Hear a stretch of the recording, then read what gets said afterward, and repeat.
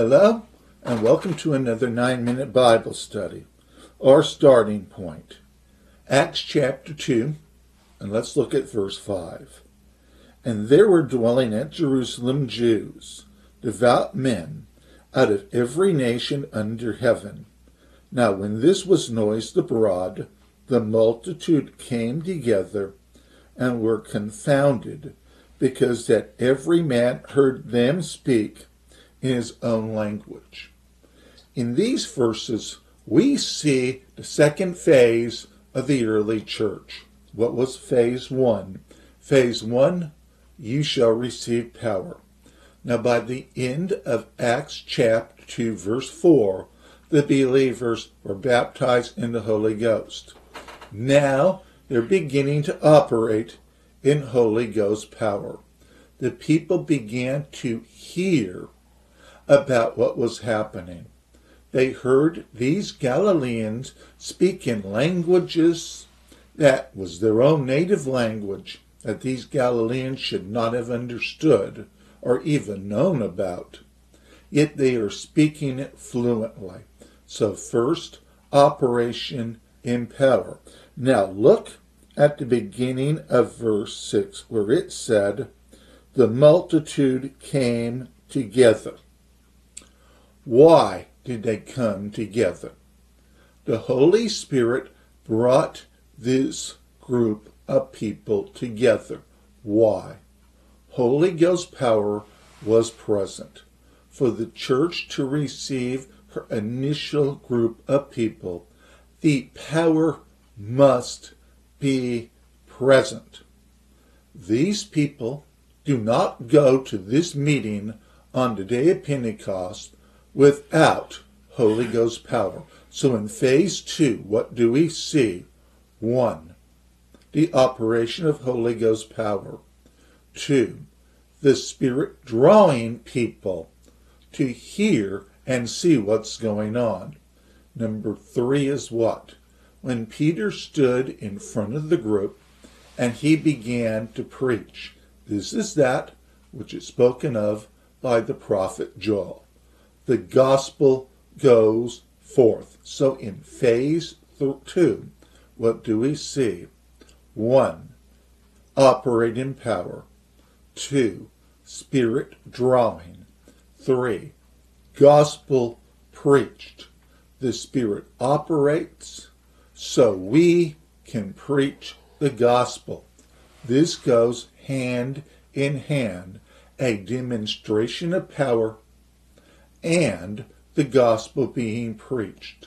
The Holy Spirit brought the people for one purpose, so they would hear the gospel. Then what happens next? The Holy Spirit pricked the hearts of those who were listening. So what do we see? 1, power. 2, Holy Spirit draws crowd. 3, gospel preached. 4, Holy Spirit begins to convict those who were listening, which leads to number 5, these people now becoming believers in Jesus. So in this phase of the church, what do we see? We see 1, operate in power. 2, Spirit draws. 3, gospel preached. 4, Spirit convicts. 5, people believe. Those are necessary things as far as this phase of the church is concerned. Now let me add one more before we move on to Acts chapter 8, which is what happens in Acts chapter 2, verse 42. And they continued steadfastly in the apostles' doctrine and fellowship, and in breaking of bread and in prayers. So what do we see here? We see discipleship. Now that these have received the gospel message, now that they believe and are saved, they need to be discipled or trained in their faith. That's what the apostles and the believers were doing with all of these new converts. They were discipling them into the faith. And let's go down and let's continue looking at this verse, where it said they continued steadfastly in the apostles' doctrine. Next is what? Fellowship. Next, breaking of bread, and then prayer. So, as part of discipleship, we see what? The teaching of the word. Also, let me throw in exhort and comfort. We see the believers fellowshipping as one group. We see what? The breaking of bread, let's call it what it is. These people, believers, they were baptized. Now they are taking the Lord's Supper together, and they are a praying church. Now, all of this goes together, which is what? 1, operate in power. 2, Holy Spirit draws.